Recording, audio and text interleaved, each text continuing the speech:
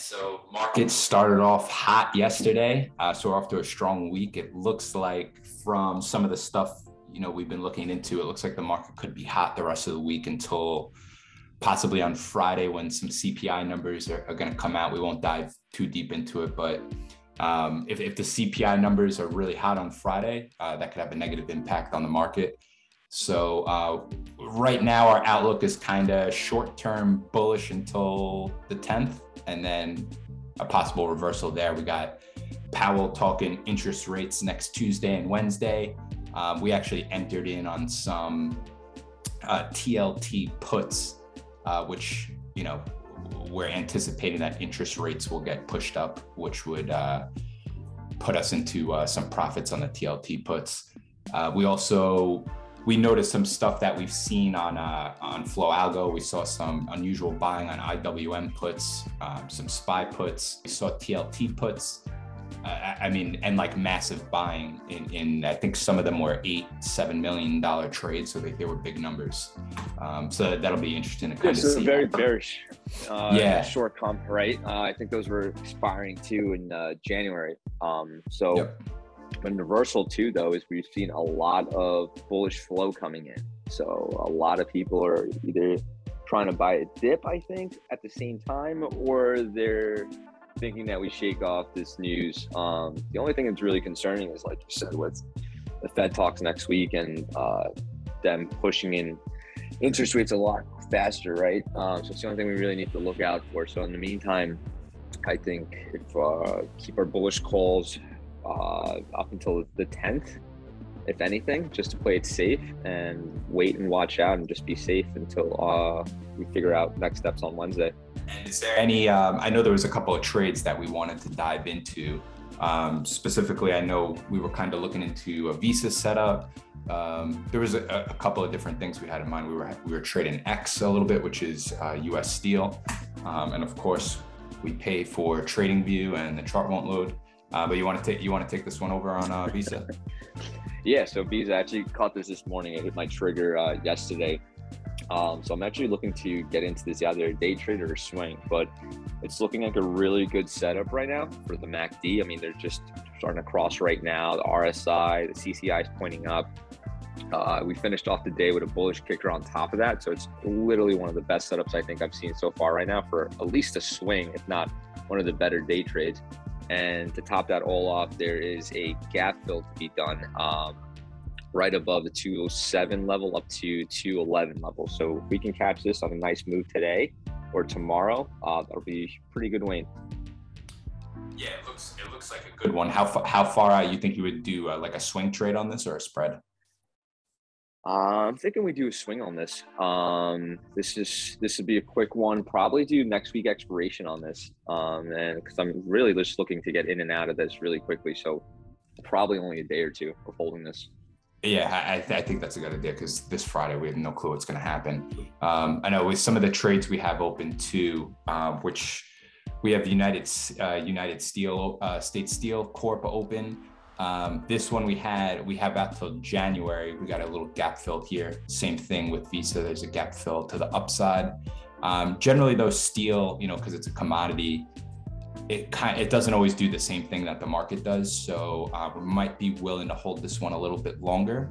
But I do like that Visa trade for a swing. I think that can be a good one. We just got to find our entry point and whatnot on that.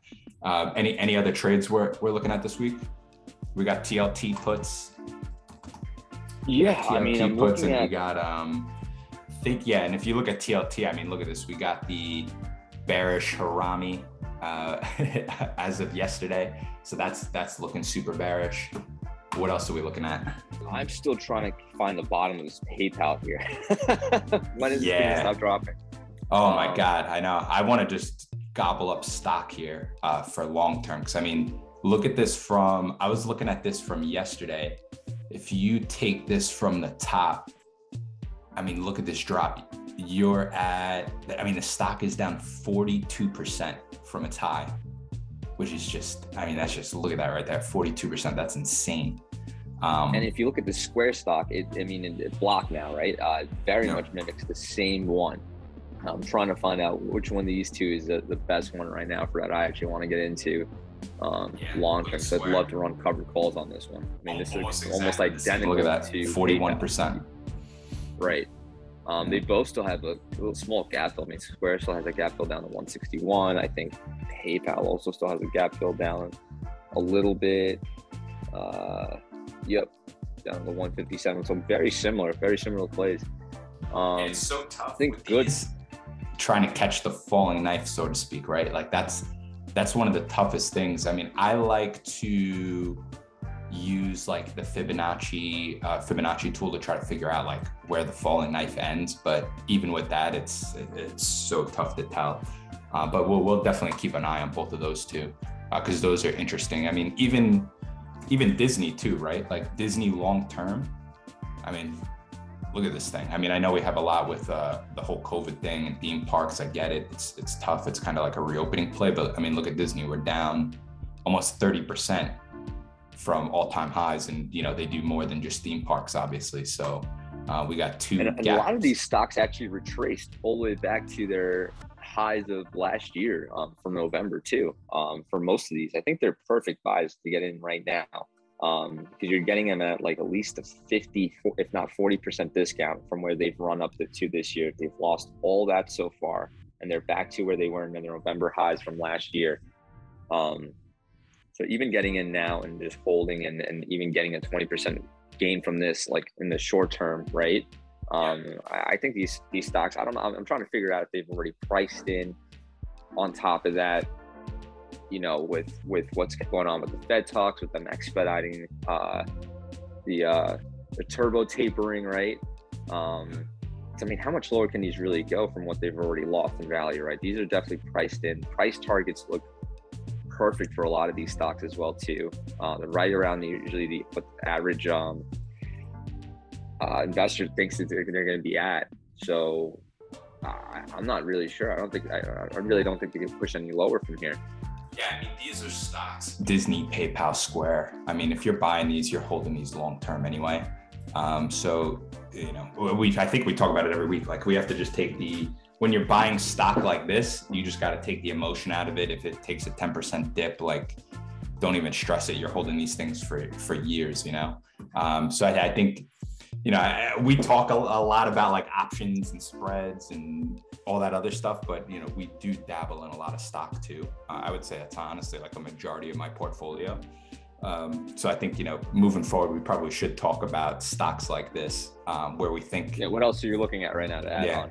I know I mentioned Lucid to you yesterday. What are you thinking?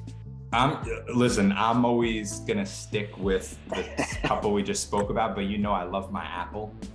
So Apple is crazy high right now. I mean, I usually like to buy stock on a discount, right? So, I mean, look at this chart. It's just ridiculous. So what I'm doing with Apple is I'm just dollar cost averaging in. So I have, every month I'm putting X amount of dollars into it. So this way, if it does take a dip, I'm buying the dip. If it pops up, I'm buying it on that. I'm just averaging in. So that's how I'm gonna handle Apple. And Apple's definitely the safest place to put your money if you're not going to keep it in a savings account and just park it somewhere. Dude, absolutely. I mean, look at these earnings. I'm talking about real gains over here, but where some big gains over here. Back to Lucid because you just dodged Lucid on me. Yeah, no. I mean, whenever someone's getting, they got like a subpoena by the SEC, I'm just like, Right, which brought all the SPACs down. Tesla. Exactly. I go Tesla. Okay. But yeah, I mean, look at the chart, dude. I mean, this thing was up at 50, almost 58, came all the way down to, look at that, 30, almost 38. And now it popped back up to 45. So, I mean, this thing's kind of all over the place, but yeah, I mean, we have to see kind of what happens with this investigation, how serious it is and whatnot, and then, kind of just reevaluate. But as far as the EV plays go, Tesla's got my heart. Let's talk Rivian then. What'd you say? Yeah. No, at Rivian, I want to get into it. Yeah, so Rivian too, they just, I forgot who it was. I got to go look back at the article, but someone recently said with Rivian that they called it the one, like the name of the article was the one. And they got a price target increase too, around 120. Stock shot up yesterday. I think it's a strong buy here. Backing with Amazon, nearly 100,000 orders already in place, right? Yeah. I think it's a solid investment here. I mean, it's another great option too for us for what we'd love to do with covered calls on this thing. I think I was taking a look, and own 100 shares of this, you go $20, $30 out the money, you're collecting $1,500 every month on this. Yeah, it's a solid one. I mean, a lot of the EV plays look good. I mean, even you go the Ford route, right? Ford owns a nice chunk of Rivian, so it's like even Ford can be a good play too. There's a lot of good plays within the EV space right now. The one I'd probably stay away from is NIO, just because I don't know, I'm petrified of some of these China stocks, especially with a bunch of them getting delisted. DD getting delisted. So right? I mean, we should probably talk a little bit more about China next week. So I hope you enjoyed this week of the weekly market report by Money Talks. Go out there, stay disciplined, make some money, and I'll see you guys next week.